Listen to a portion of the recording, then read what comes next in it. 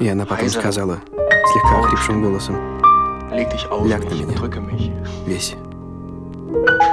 А может, и ничего не говорила, не знаю.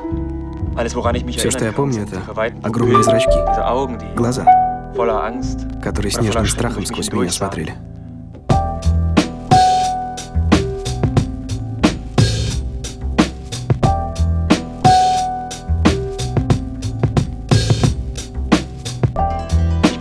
Я не мастер соблазна. Может, все это мне приснилось? Бредил пьяным. А на следующее утро она уехала. Просто так. Не простившись даже.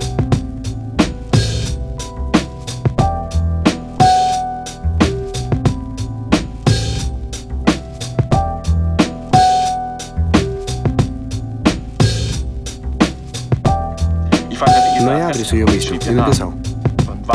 Ждал ответа или открытку хотя бы с вежливым отказом. Но нет, ничего. Я еще писал, еще ждал, но ответа не было.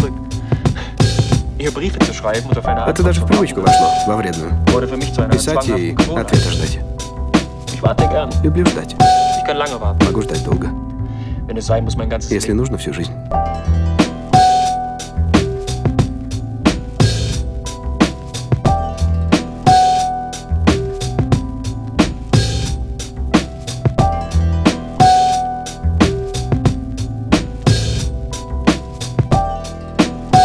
Да ничего не было, все это было легкомысленно. Он мне потом письма писал, я ни на одно письмо не ответила.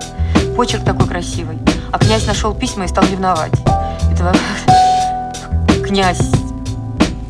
Мне кажется, если бы он увидел меня с задранной юбкой, он бы не ревновал, а тут к письмам стал ревновать. Что там было в этих письмах?